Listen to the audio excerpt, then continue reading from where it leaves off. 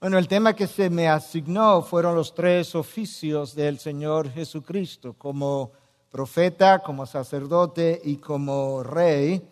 Y el tema en sí mismo yo creo que es un tema glorioso, pero al mismo tiempo es un tema desafiante porque engloba toda la obra de nuestro Señor, tanto en la tierra como en los cielos. Para dar inicio a mi exposición, yo quiero leer un versículo bíblico y luego explicar por qué yo seleccioné ese versículo bíblico y solamente uno. Primera de Timoteo 2:5. Porque hay un solo Dios y también un solo mediador entre Dios y los hombres, Cristo Jesús, hombre. Un solo Dios, un solo mediador. La función que a Cristo se le asignó fue la de mediador. Pero el texto no nos dice cómo Él iba a realizar, a llevar a cabo su función de mediador. De manera que los tres oficios de Cristo en esencia explican de qué manera, de qué forma Cristo en el tiempo realizaría tal tarea, de forma que de aquí en adelante lo único que vamos a hacer en cierta medida es desempacar esa palabra, mediador, entre Dios y el hombre. En el original la palabra es mesites, y esta es una definición de esa palabra en el original de uno de los diccionarios del griego. Mesites es alguien que garantiza la ejecución de todos los términos estipulados en un pacto. O un árbitro que restaura la paz entre dos personas, especialmente a través de las condiciones de un pacto. Garantiza la ejecución de los términos de un pacto. Y es un árbitro que restaura la paz entre dos personas a través de llevar a cabo las condiciones de un pacto. Es exactamente lo que Cristo hizo. Cristo salvó el abismo entre Dios y el hombre. Y lo hizo por medio de la cruz. Esa es la razón por la que el próximo versículo de 1 de Timoteo 2, versículo 6, yo leí el 5, dice lo siguiente: se dio a sí mismo en rescate, ahí está la palabra, por todos, testimonio dado a su debido tiempo. La misión encomendada a la segunda persona de la Trinidad fue la de mediador. Y esa misión se le dio en la eternidad pasada, cuando de alguna manera la Trinidad se unió, por así decirlo, y tuvo quizás algún tipo de conversación intertrinitaria y decidieron que Cristo sería la persona que vendría y resultaría en el Cordero inmolado, que fue de hecho inmolado desde antes de la fundación del mundo. Y para lograr tal reconciliación, Cristo mandatoriamente tendría que venir como profeta, hacer las veces de sacerdote y ejercer su reinado. Un oficio sin otro sería deficiente y por tanto insuficiente. Estas funciones o estos oficios están íntimamente relacionados. En Cristo nosotros tenemos un profeta sacerdotal, un real profeta, perteneciente a la realeza, un rey profeta, un rey sacerdotal, como lo describe Lloyd Jones en su obra Grandes Doctrinas de la Biblia. El primer teólogo de peso que habló de estos tres oficios fue Juan Calvino en su Instituto de la Religión Cristiana. De manera que a lo largo del tiempo que me queda, en esencia yo quiero hablar de ese mediador o de ese árbitro en el ejercicio de sus diferentes funciones. Cuando tú miras el Antiguo Testamento, tú llegas a la conclusión, si lo estudias con detalle, que la primera persona que pensó en la necesidad de un mediador fue nuestro amigo Job. Job, en medio de la dificultad, en medio del dolor, él tenía una cierta frustración. Job necesitaba una entrevista con Dios. Él quería hablar con Dios. Él quería presentar su caso ante la corte celestial, entendiendo que él había caminado en integridad y que Dios entendería porque él como que entendía como que no merecía las dificultades a través de las cuales él estaba atravesando. Pero, al mismo tiempo, Job entendía que había un abismo entre Dios y nosotros. Escucha lo que Job dice en el capítulo 9, versículos 2 y 3. En verdad, yo sé que es así. Escucha esta pregunta, porque esta pregunta nos hace pensar inmediatamente en una de las grandes doctrinas de la Reforma. ¿Cómo puede un hombre ser justo delante de Dios? Es increíble que Job hiciera esta pregunta. Si alguno quisiera contender con él, no podría contestarle ni una vez entre 1000. Job estaba pensando en la doctrina de la justificación. ¿Cómo puede un hombre ser justo delante de Dios? Job entendía algo más. Job entendía que entre Dios y el hombre había tal abismo que hacía falta un árbitro. Hacía falta un mediador. Escucha lo que él dice ahora en el mismo capítulo 9, versículos 32 y 33. Porque él no es hombre como yo, para que le responda, para que juntos vengamos a juicio. Escucha lo próximo. No hay árbitro entre nosotros que ponga su mano sobre ambos. Wow. Job dice, yo sé que Dios es santo y yo no lo soy. Pero aquí hay un problema. Yo no puedo ir a juicio. Él quería una entrevista con Dios, pero yo no puedo ir a juicio si no hay un árbitro que le ponga la mano a Dios y me ponga la mano a mí y pueda mediar. Lo que Job está pensando en la necesidad de el mediador de que Pablo le habla a Timoteo en su primera carta 2:5. Sin saberlo, Job tenía a un Jesucristo o a Jesucristo en mente. De manera que él tenía un anhelo de hablar con Dios, pero entendía parte de la problemática del hombre que todavía el hombre de hoy no acaba de entender, en la necesidad de ese mediador, el mediador del cual habla Pablo. Ese mediador entonces iba a ejercer su función para poderla llevar a cabo completamente como profeta, como sacerdote y como rey. Una de las grandes declaraciones de Cristo tuvo múltiples grandes declaraciones, pero una de ellas, en cierta manera, como que revela estas tres funciones. Cuando Cristo dijo, yo soy el camino, la verdad y la vida, como que en esa declaración, de alguna forma, están estas tres funciones reveladas. Adán y Eva abrazaron una mentira. Como abrazaron una mentira, cayeron de su posición y ahí comenzó la enemistad con Dios. Pero en el futuro, si algo iba a ser restaurado, alguien tendría que venir y proclamar y vivir la verdad que pudiera entonces traer la paz entre Dios y el hombre. Y esa es la función de un profeta, proclamar la verdad, declarar la verdad. Ahí está Cristo diciendo, no, yo soy la verdad. Adán y Eva murieron espiritualmente y de manera instantánea cuando ellos desobedecieron a Dios. Y por tanto, si algo iba a ocurrir y ellos iban a ser restaurados en una relación con Dios, ellos y sus descendientes, alguien iba a tener que venir y derramar sangre. Porque sin derramamiento de sangre no hay perdón de pecados. Ellos habían pecado y nosotros hemos continuado pecando, de manera que algún sacrificio iba a tener que hacerse y tal sacrificio tendría que ser perfecto, sin mancha, para que el perdón de pecado pudiera ocurrir. Y esa es la función del sacerdote. Esa fue la función de Cristo. De manera que Cristo vino y dijo, yo soy la vida que te restaura la tuya.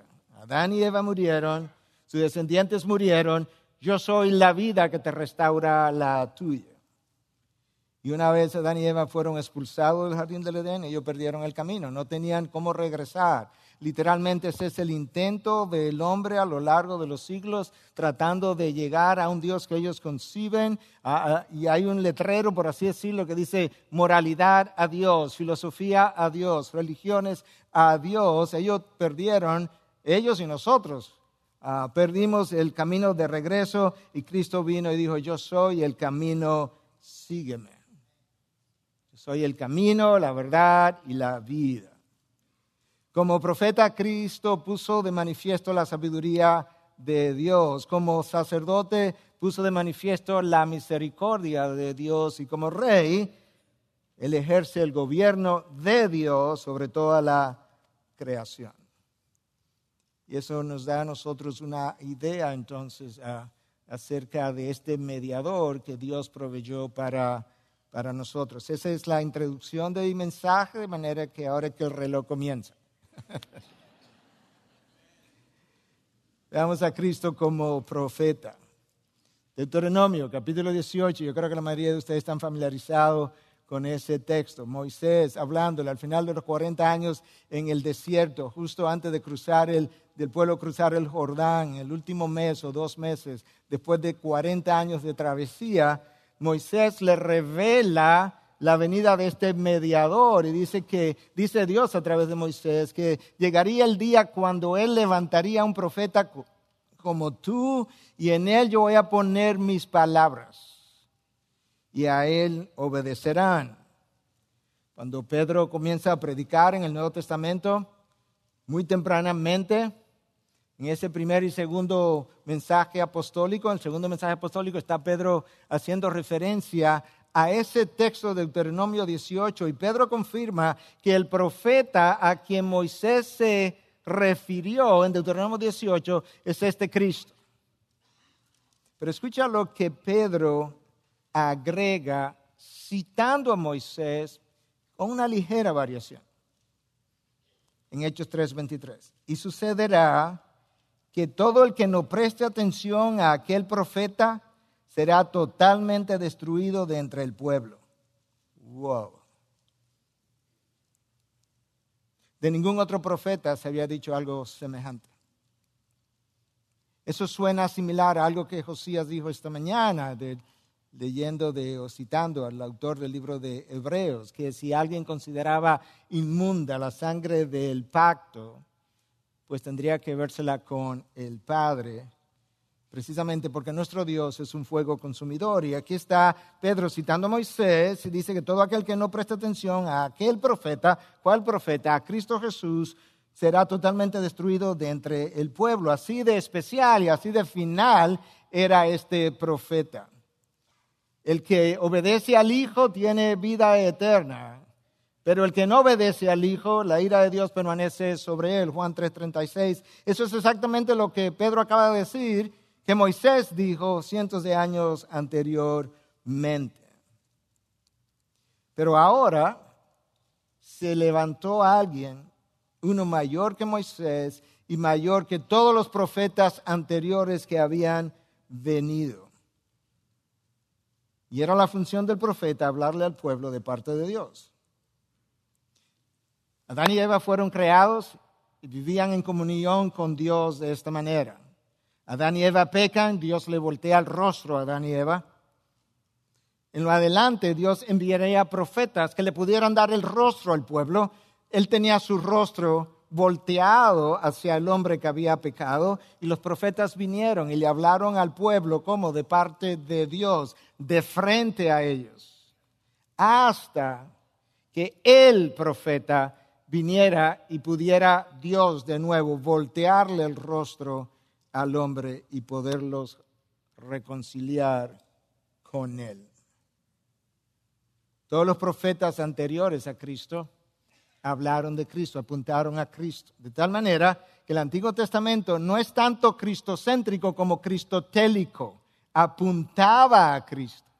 El Cristo que habría de venir, el Cristo que aún no había llegado. Tanto así que 400 años de silencio entre el Antiguo Testamento y el Nuevo Testamento que sirvieron para preparar al pueblo hebreo para esperar al Mesías, que cuando Juan el Bautista hace su aparición, lo primero que le preguntaron a Juan fue, ¿eres tú el profeta? ¿Cuál profeta? El profeta que tenemos cientos de años esperando. No, yo no soy el profeta. Entre nosotros hay uno de quien yo no soy digno de desatarle las sandalias. De manera que el pueblo estaba a la expectativa de este profeta. Los profetas del Antiguo Testamento apuntaron a Cristo y por tanto eran cristotélicos, pero cuando el Nuevo Testamento se desarrolla, los evangelios se desarrollan, las cartas se desarrollan, ahora de repente los apóstoles estaban escribiendo mirando hacia atrás al Cristo que había venido y ahora ellos eran cristocéntricos porque ya Cristo había estado entre ellos. Los profetas anteriores que habían venido, cada uno de ellos podía terminar su historia o el libro que lleva su nombre diciendo, continuará en el próximo capítulo. Pero no este profeta. Escucha lo que el autor de Hebreos dice de este último. Hebreos 1, versículo 1 y 3. Dios, habiendo hablado hace mucho tiempo, en muchas ocasiones y de muchas maneras a los padres, como por los profetas, en estos últimos días nos ha hablado por su Hijo. Dios separa a los profetas de su Hijo, a quien constituyó heredero de todas las cosas, por medio de quien hizo también el universo. Él es el resplandor de su gloria y la expresión exacta de su naturaleza y sostiene todas las cosas por la palabra de su poder. Escuche. Después de llevar a cabo la purificación de los pecados, ¿qué? Se sentó a la diestra de la majestad en las alturas. ¿Prestaste atención a todo lo que estos 3 versículos dicen de este profeta que lo hace distinto a todos los demás? Escucha, Él es la revelación final de Dios. Final. Él es el Hijo de Dios. Él es profeta, pero no simplemente profeta. Él es el heredero de todas las cosas. Él es más que eso, es Él el creador de todo lo que existe. Él es Dios, porque es el resplandor de su gloria y la representación exacta de su naturaleza. ¿Qué profeta anterior a Cristo tú pudieras concebir que tuviera una de esas características? Él es quien sostiene todas las cosas por la palabra de su poder. Simplemente estoy resumiendo lo que leí en los versículos. Él fue quien llevó a cabo la purificación de los pecados de todos los elegidos de Dios. Y al terminar su obra calificó para sentarse a la diestra del Padre, en la posición de autoridad, en la posición que le permite interceder, y luego hablaremos de eso, como sacerdote. Ese no fue cualquier profeta. Mira la diferencia entre ese profeta que habría de venir y los anteriores, que cuando Isaías, uno de esos profetas del Antiguo Testamento, el profeta mesiánico, uno de los profetas principales de esa dispensación del Antiguo Testamento, cuando Isaías recibe revelación de Dios y comienza a describir a ese profeta futuro, escucha cómo él le llama, admirable consejero o admirable consejero, Dios poderoso, Padre eterno, príncipe de paz. Wow. Cristo fue un mensajero de parte de Dios, pero no fue simplemente el mensajero. Cristo fue el mensajero, pero Él fue la fuente de revelación. Ningún profeta anterior fue fuente de revelación, fueron mensajeros enviados por Dios. Cristo fue un mensajero y al mismo tiempo fue fuente de revelación. Cristo fue el instrumento de revelación y la fuente de revelación. Todos los profetas anteriores fueron instrumentales, fueron instrumentos, pero no fuente. Los profetas vinieron y enseñaron y la gente los oyó y los interpretó como ellos pudieron. Le faltaba entendimiento, le faltaba algo que completara su entendimiento y en algunos casos incluso escucharon de los profetas lo que ellos quisieron. Hasta que vino Cristo. Pero cuando Cristo viene y viene con toda la autoridad y viene como fuente de revelación, Él se para en un momento dado y dice cosas como esta: habéis oído que se os dijo, Pero yo os digo, en otras palabras, aquí hay alguien que no es simplemente un mensajero. Ustedes escucharon esto, malentendieron lo otro. Yo os digo que esto es lo que debieron haber entendido y no entendieron. Yo vine a completar, a aclarar, yo soy la corrección de todos los malentendidos anteriores. Wow, qué profeta. Después de la caída del hombre, tú sabes que quedamos en la oscuridad, ahí afuera y aquí adentro. Ahí la oscuridad externa es tan densa que penetra nuestro interior, o la nuestra es tan densa que se proyecta hacia afuera. De manera que cuando Cristo viene, Él dice, no, yo soy la luz del mundo. Yo soy la luz que ha de penetrar la densidad de las tinieblas. Yo soy la verdad que penetra la oscuridad de la mente. Yo soy la verdad que pone fin a la ignorancia del hombre. Yo no solamente te digo la verdad, yo soy la verdad. Yo soy la verdad encarnada, tanto así que en un momento dado Cristo está hablando con Pilato, está siendo entrevistado por Pilato, está siendo juzgado por Pilato, y Cristo define en ese momento por lo menos toda su misión completa en base a la verdad. ¿Qué es lo que Cristo dice? Le dice a Pilato, yo vine para dar testimonio de la verdad.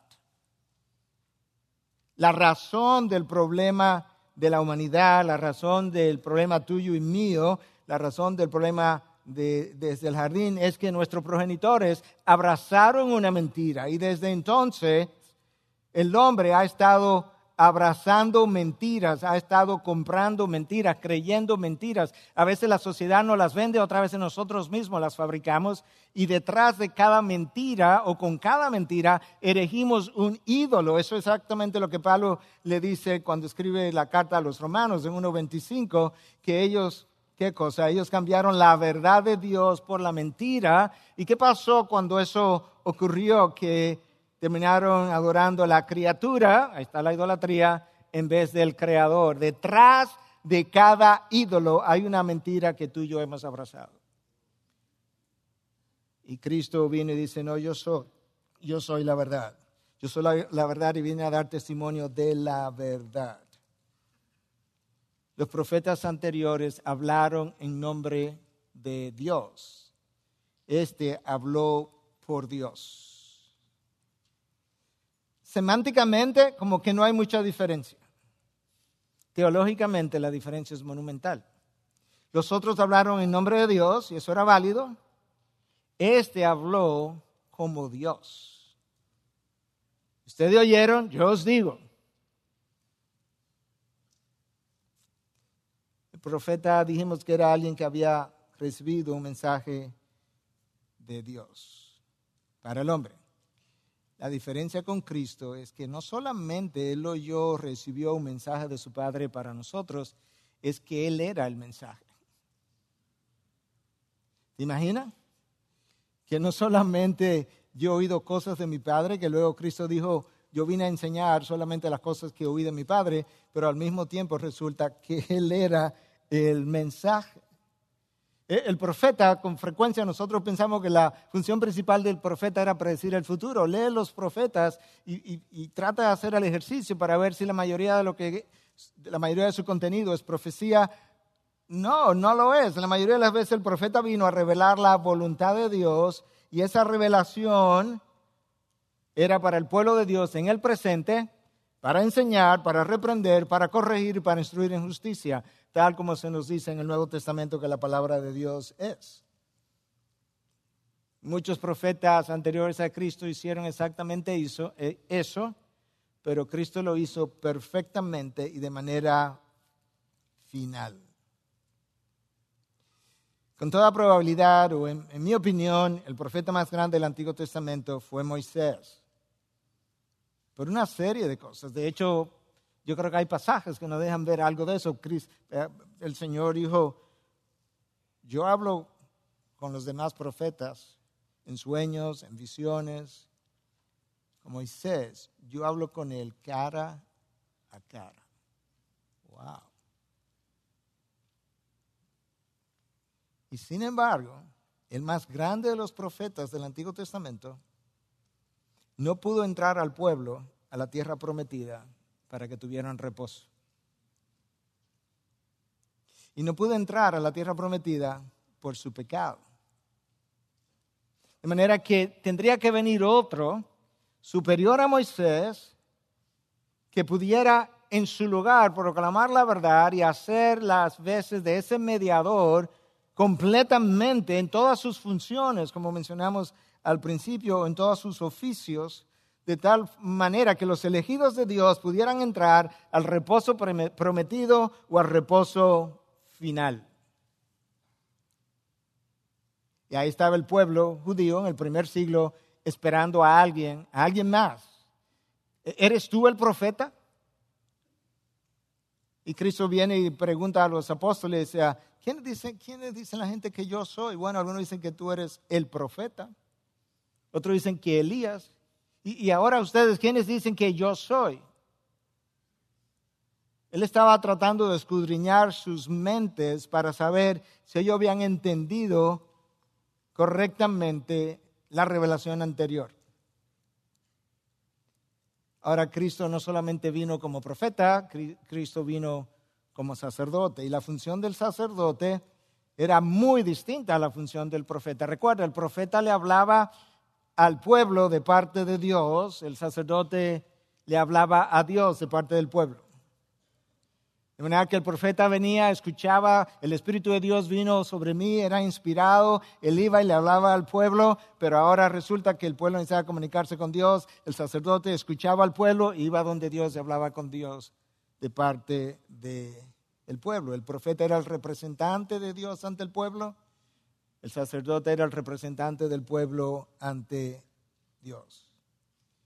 De manera que el sacerdote llevaba a cabo funciones a favor de los pecadores. Y en ese sentido, nadie ha superado a Cristo en el desempeño de dicho oficio. El oficio de Cristo como sacerdote fue predicho en el Antiguo Testamento, probablemente más que su oficio de profeta y más que su oficio de rey, créase o no. El Antiguo Testamento está repleto de tipologías con relación al sacerdocio de Cristo. Y quizás la tipología como más vívida era lo que ocurría el día de la expiación. Rápidamente, en 2 o 3 minutos, déjame ver si lo puedo resumir en Levíticos 16. Ese día era un día al año en que el sumo sacerdote podía entrar al lugar santísimo, solamente él, nadie más, solamente ese día. Y ese día entonces cuando él llegaba vestido como el sumo sacerdote usualmente vestía, con el pectoral, las 12 piedras preciosas. Pero antes de ofrecer sacrificio, él tenía que quitarse todo ese ropaje de gloria, por así decirlo, y quedarse en una túnica de lino blanca, representando santidad. Y entonces él comenzaría a ofrecer sacrificios por él mismo y por su casa.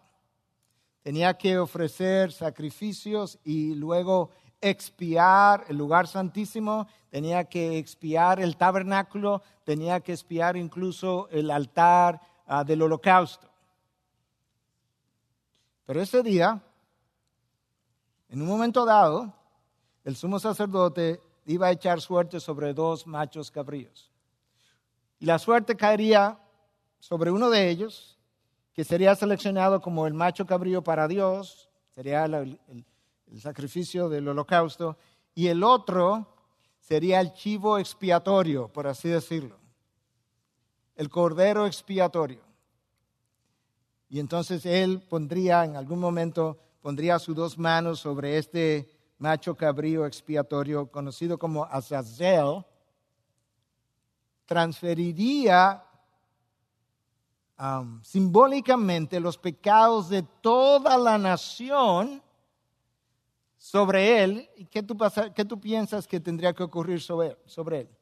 Habría una persona, la tradición dice que usualmente era un gentil, para hacer lo siguiente: tomar el macho cabrío a quien o al que se le transfirieron los pecados del pueblo, sacarlo del pueblo.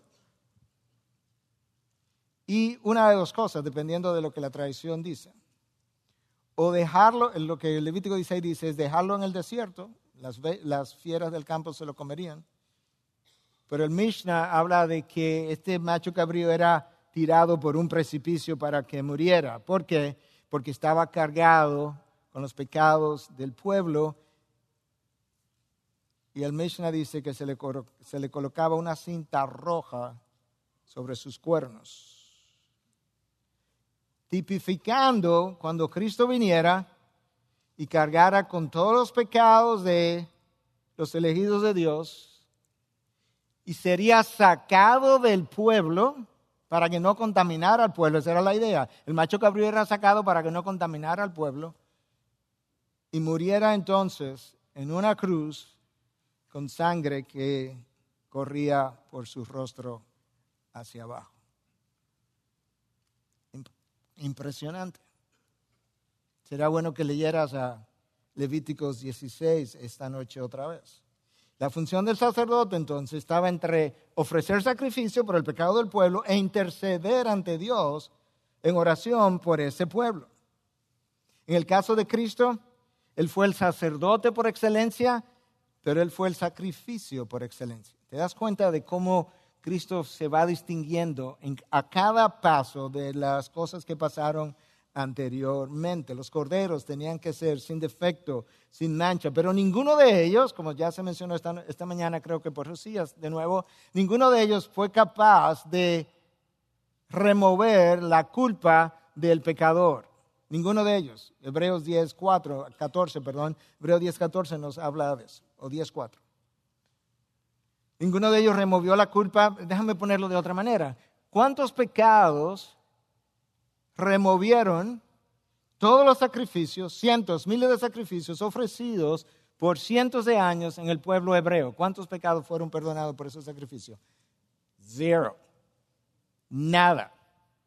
Ninguno. Pablo explica eso en Romanos 3, del 23 al 26. Dios cubrió los pecados hasta que el Cordero de Dios, que quita el pecado del mundo, muriera por nosotros. Esos sacerdotes del Antiguo Testamento tenían la peculiaridad, y sobre todo en el día de la expiación, no se podían sentar. Ellos entraban al tabernáculo o al templo, estarían sacrificando, no se podían sentar. Simbolizando, esto no se acaba. Mañana hay que volver a lo mismo. Hoy nosotros no concluimos. Esta labor no expió, no propició la ira de Dios. Pero cuando Cristo se ofreció con una sola ofrenda, hizo perfectos para siempre a aquellos que son santificados. Hebreos 10:14. ¿Y qué pasó cuando Cristo hizo tal cosa? Tú sabes lo que pasó porque yo te lo leí. Él se sentó a la derecha del Padre. No había más sacrificio que ofrecer, no había más necesidad de sacerdotes terrenales. Todo había terminado, verdaderamente era tetelestai. Y el velo se rasgó. Y el lugar santísimo del día de la expiación quedó expuesto. De tal manera que nuestro sumo sacerdote, que expió nuestros pecados, que se sentó a la derecha del Padre, también nos abrió el acceso. Recuerda que Él dijo, yo soy el camino. Nos abrió el acceso en el ejercicio de su sacerdocio al Padre.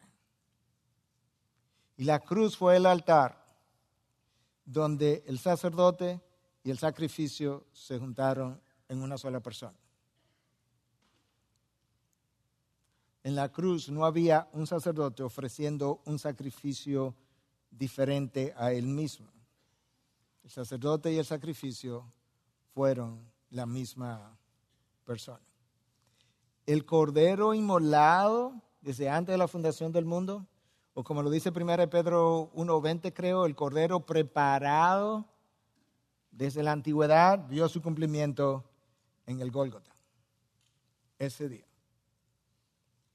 Déjame leerte un texto del libro de Hebreos, capítulo 5, para que tú puedas ver de qué manera este sacerdote era diferente y es diferente a todos los demás sacerdotes. Recuerda que te leí un texto de Hebreos 1, del 1 al 3, donde veíamos las grandes diferencias entre Cristo como profeta y todos los demás profetas.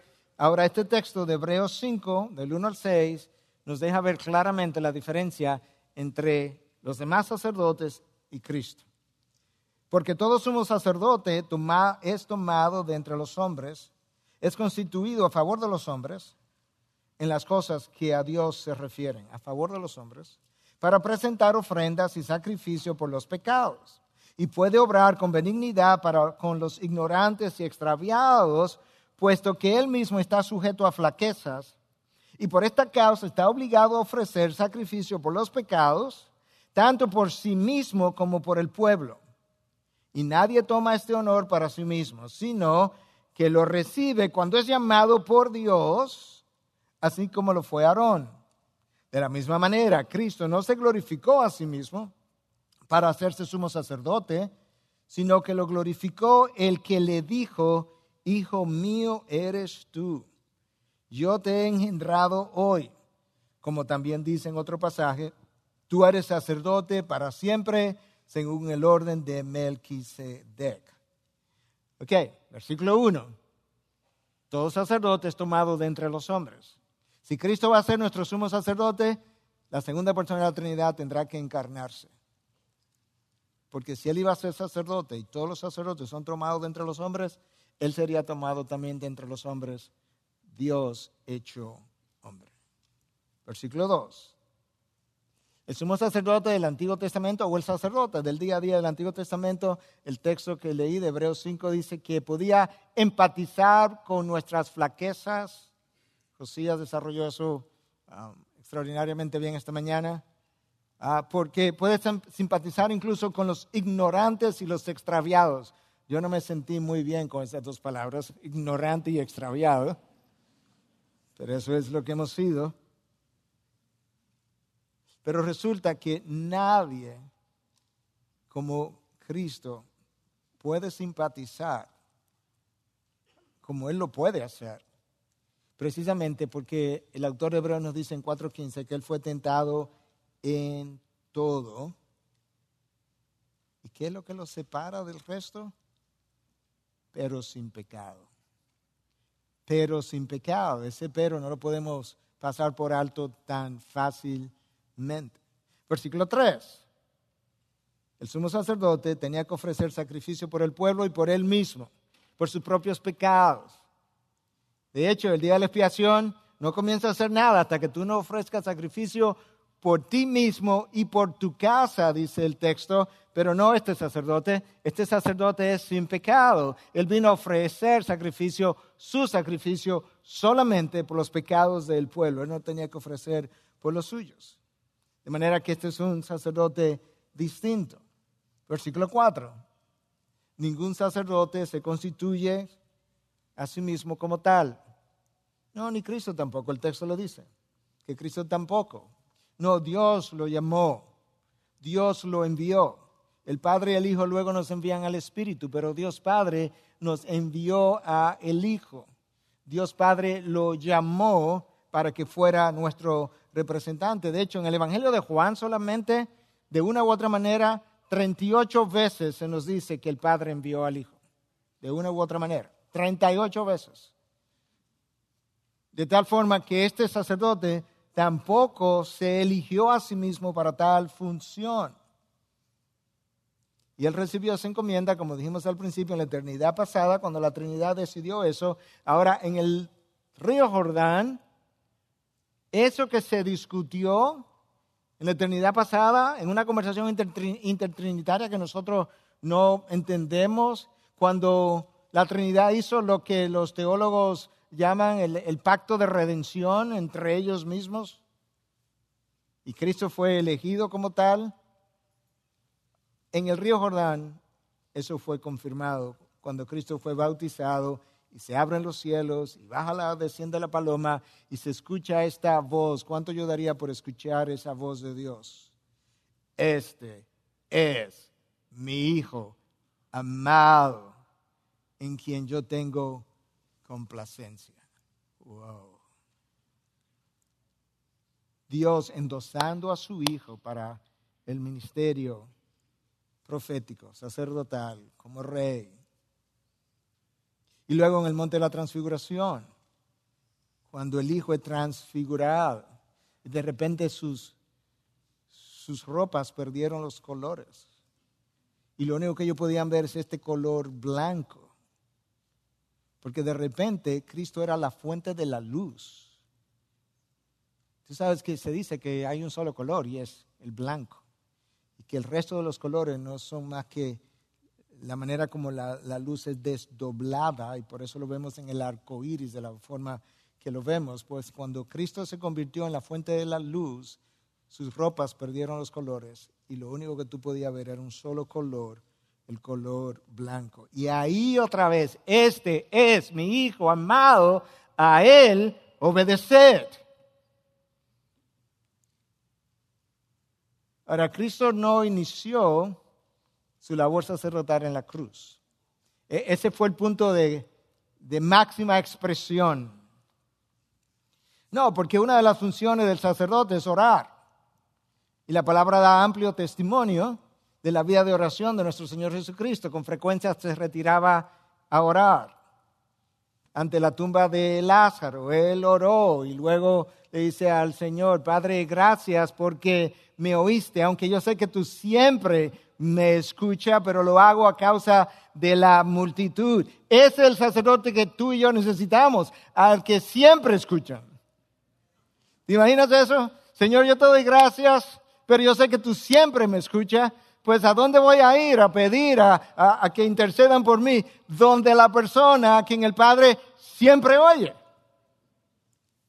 Otros intermediarios, aun si los hubiera, no los hay, un solo mediador, pero si los hubiera, voy a ir donde intermediarios secundarios, donde quizás lo escuchan un día, pero en otro día. No, donde que siempre es escuchado. Y esta mañana Josías citó Hebreos 5:7, Cristo en los días de su carne, habiendo ofrecido oraciones y súplicas. Esta es una de las funciones del sacerdote, orar. Oraciones y súplicas, como que estas dos cosas fueran diferentes. Y sabes que en cierta medida son diferentes, por eso están las dos palabras ahí. Es como que la súplica, esta oración intensa, agónica en ocasiones, que el Señor supo hacer. Con gran clamor y lágrimas, al que podía librarle de la muerte, fue oído a causa de su temor reverente. Eso es una función sacerdotal, el orar. Y nosotros tenemos evidencia de la vida de oración del Señor Jesucristo. Todavía en Hebreos 5, versículo 5, Hijo mío eres tú. Ningún otro sacerdote recibió ese título. Y finalmente, tú eres sacerdote de acuerdo a la orden de Melquisedec. ¿Tú conoces ese personaje? ¿Conoces ese nombre? Génesis 14, Melquisedec, sacerdote, a quien Abraham le pagó diezmo, mostrando la superioridad de Melquisedec sobre Abraham. Y nadie sabe de dónde salió esta persona. Se dice que no se menciona ninguna genealogía, sin padre, sin madre, sin principio ni fin, no porque era Dios, simplemente como que aparece en la historia de una manera enigmática. Y ahora el sacerdocio de Cristo no es aarónico, no, porque Cristo era de la tribu de Judá y los sacerdotes tradicionales venían como descendientes de Aarón, de la tribu de Leví, y Cristo era de la tribu de Judá, de manera que este es otro tipo de sacerdote, y la palabra de Dios nos dice que su sacerdocio era conforme a la orden de Melquisedec, sin padre, ni madre, sin principio, ni fin. De hecho, el sacerdocio de Cristo no terminó en la cruz, continúa hoy. Romanos 8:34, que dice que Él está a la derecha del Padre intercediendo por nosotros. Primera de Juan 2:1, que nos dice que si nosotros pecamos, abogado tenemos frente al Padre. Eso es increíble. Si el texto nos dice, si te portas bien, tienes al Hijo frente al Padre que va a hablar y le va a recordar al Padre lo bien que tú estás. No, cuando tú pecas, cuando tú violas la ley de Dios, ¿cuándo es eso? Todos los días. Tienes a alguien frente al Padre que de alguna manera le está diciendo, Padre, yo sé, pero yo derramé sangre por él. Y yo sustituí su persona en la cruz. Y yo pagué por sus pecados. Wow. Es el sacerdote que tú y yo necesitamos. El sacerdote que rompió el templo, que rasgó el velo, perdón. Y allí él actuó al rasgar el velo como sacerdote, pero actuó como rey también, porque desde ahí en adelante Él es quien me lleva a la presencia de Dios. El rey es quien te guía, el rey es quien te lleva, es quien como que te abre el paso, que tiene la autoridad para abrirte el camino. No sé si has oído, si viste en las redes un video recientemente de Alistair Begg, que está hablando del ladrón en la cruz. ¿Vieron ese video? Entonces el ladrón en la cruz como que llega al cielo y uno es obviamente una historia que es construida simplemente para ilustrar un punto, y llega al cielo y como que es recibido y uno de los ángeles le dice, ¿y cómo tú llegaste aquí? Él dice, no, yo no sé. ¿Cómo que tú no sabes? No sé. Pero déjame llamar al ángel supervisor, y entonces él busca, voy a llamar a mi supervisor, y él busca al ángel supervisor, el supervisor viene y le dice, yo quisiera primero comenzar con algunas preguntas. ¿Tú has oído algo acerca de la doctrina de la justificación por la fe? Yo nunca oí de eso. Bueno, comencemos ahora con la doctrina de la palabra de Dios. Tampoco, nunca escuché eso. ¿Y cómo tú llegaste aquí? El hombre en la cruz del medio me dijo que yo podía venir.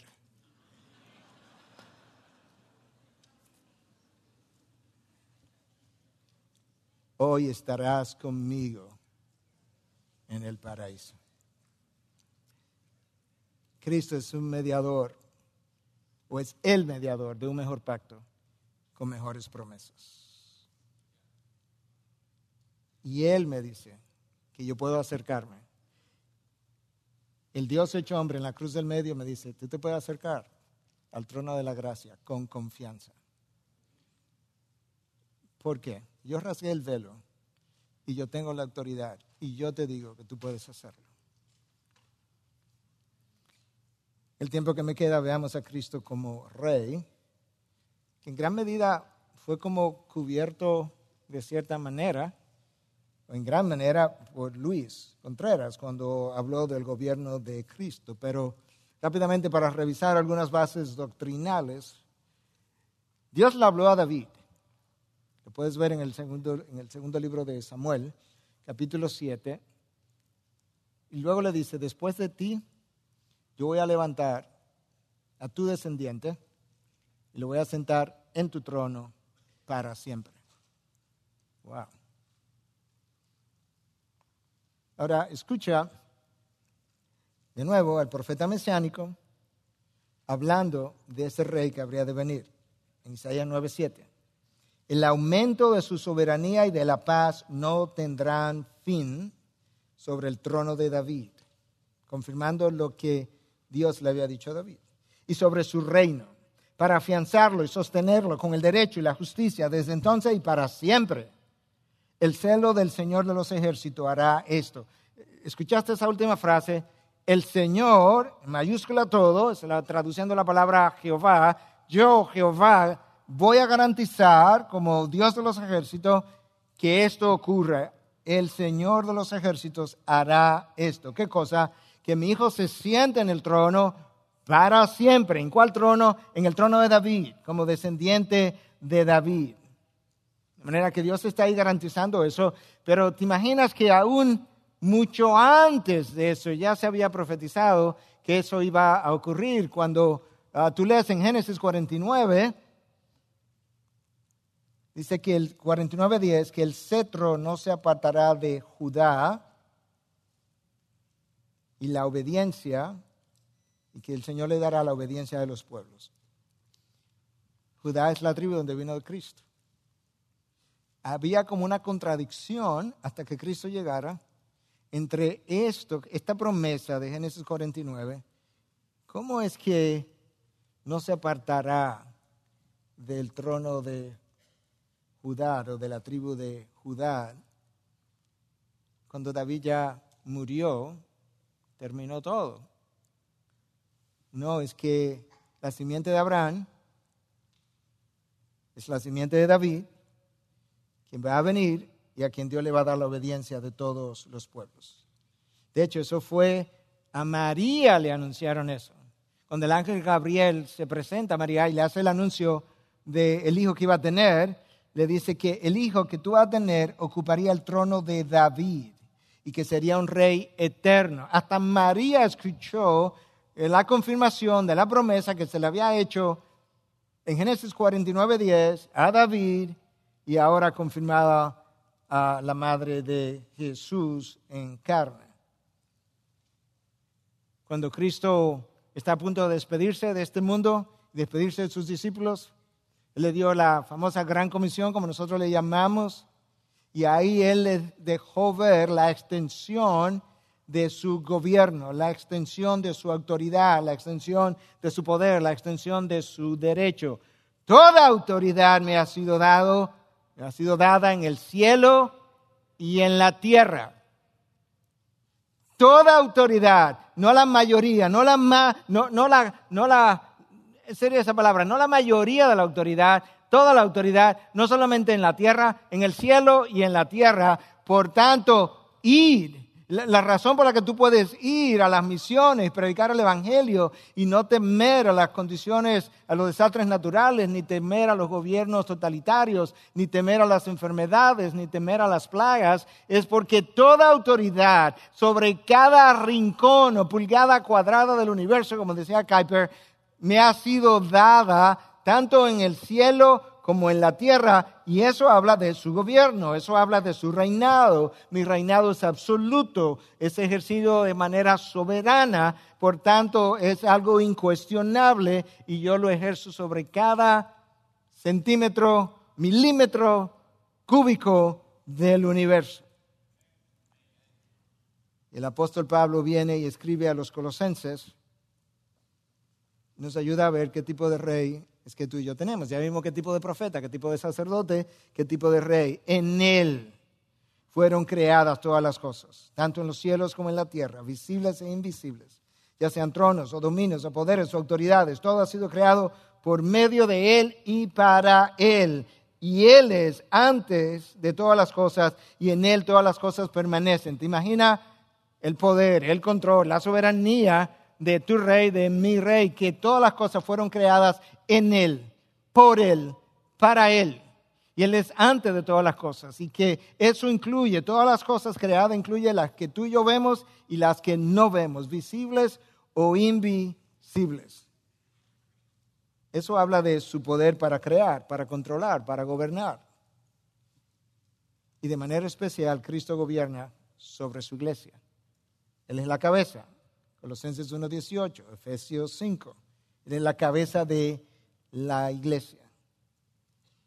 Ahora, ¿te acuerdas lo que dijimos en un principio? Que iban a pasar el tiempo desempacando la palabra mediador. ¿Y qué era un mediador? Dijimos que era alguien que sirve de árbitro entre dos que estaban enemistados y los trae a reconciliación. ¿Logró Cristo eso? Bueno, escucha todavía en Colosenses 1:19 al 20. Porque agradó al Padre que en Él habitara toda la plenitud y por medio de Él reconciliar todas las cosas consigo, con el Padre, habiendo hecho la paz por medio de la sangre de su cruz, por medio de Él. Repito, dice Pablo, no yo, ya sean las que están en la tierra o las que están en los cielos. Como rey, en Él habita la plenitud de la divinidad. Como profeta, él proclamó el evangelio de redención o de la reconciliación. Y como sacerdote, él trajo la paz por medio de la sangre de la cruz. Él le puso la mano a Dios, él le puso la mano al hombre, y ahí en la cruz medió la irreconciliación y trajo a estas dos personas, el hombre y Dios, a paz.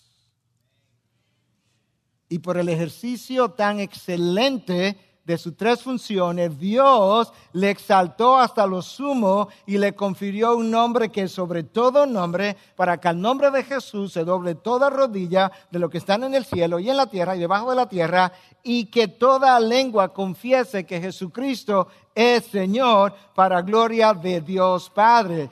Porque así de excelente fue el ejercicio de su función. Y por eso les he llamado que Rey de Reyes y Señor de Señores, al final de la revelación bíblica, Apocalipsis 19. Ahora, yo creo que si tú piensas un poco acerca de todo lo que hemos dicho y todo lo demás que la palabra revela, como que si Cristo llevó a cabo el ejercicio de su función de una manera tan sublime, tan excelsa, tan gloriosa, tan sin pecado, como que eso era digno de celebrar. ¿Tú no crees? Como que es digno de celebrar las funciones o el ejercicio de sus funciones. En algún momento de la palabra tenía que aparecer algo de eso. Y esto es entonces, para cerrar mi mensaje en esta tarde, ya casi noche, esto es como se celebra el ejercicio de Cristo como profeta, sacerdote y rey. ¿Y cómo y dónde lo van a celebrar? Bueno, lo vamos a celebrar alrededor del trono. ¿De cuál trono? Del trono en los cielos. ¿Y quién sería la figura principal en esta revelación de Apocalipsis 5 de ese trono? Pues el Cordero. Él fue el que llevó a cabo la reconciliación entre Dios y el hombre, y lo hizo perfectamente en el ejercicio de sus tres funciones. Y aquí es la celebración. Ojalá esto tuviera como música y hubiera otra gente aquí que supiera cantar, porque yo no sé, y pudiera dirigirlo en adoración. Pero este es el cántico nuevo que ellos cantaron. Digno eres de tomar el libro y de abrir sus sellos, porque tú fuiste inmolado y con tu sangre compraste para Dios a gente de toda tribu, lengua, pueblo y nación, y los ha hecho un reino y sacerdote para nuestro Dios, y reinarán sobre la tierra. Y miré, esto es Juan, y oí la voz de muchos ángeles. ¿Cuánto tú darías por oír ángeles cantando alrededor del trono, y de los seres vivientes y de los ancianos? Y el número de ellos era miríadas de miríadas y millares de millares, que decían a gran voz: el Cordero que fue inmolado. ¿Quién lo inmoló? Él mismo. Digno es de recibir el poder, la riqueza, la sabiduría, la fortaleza, el honor, la gloria y a la alabanza, y a toda cosa creada que está en el cielo, sobre la tierra, debajo de la tierra y en el mar, y a todas las cosas que en ellos hay. Oí decir al que está sentado en el trono, ese es el Rey, y al Cordero, ese es el sacerdote, sea la alabanza, la honra y la gloria y el dominio por los siglos de los siglos. Amén. Amén. Amén a nuestro Dios. Digno eres de recibir toda la gloria, toda la alabanza, todo el honor, porque tú encontraste a un hombre irreconciliado con Dios y lo reconciliaste por medio de la sangre de la cruz, y proclamaste la verdad, derramaste la sangre, y hoy reinas sobre nosotros desde nuestros corazones y reina sobre toda creación. Gracias, Jesús, por ser quien eres, por invitarme a venir al trono de gracia con absoluta confianza. Gracias porque me defiende ante el Padre como abogado. Gracias porque empatiza mejor que cualquier otro ser con mis debilidades, tentaciones, insuficiencias, tropiezos y aún caídas. Gracias porque si no fuera por ti, todos nosotros iríamos camino a la condenación. Pero tú nos justificaste, nos propiciaste, hoy nos santifica. Y ciertamente eso eres tú, sabiduría de Dios, redención, propiciación, santificación, para la gloria de nuestro Dios. En tu nombre hemos predicado. Amén. Bendiciones.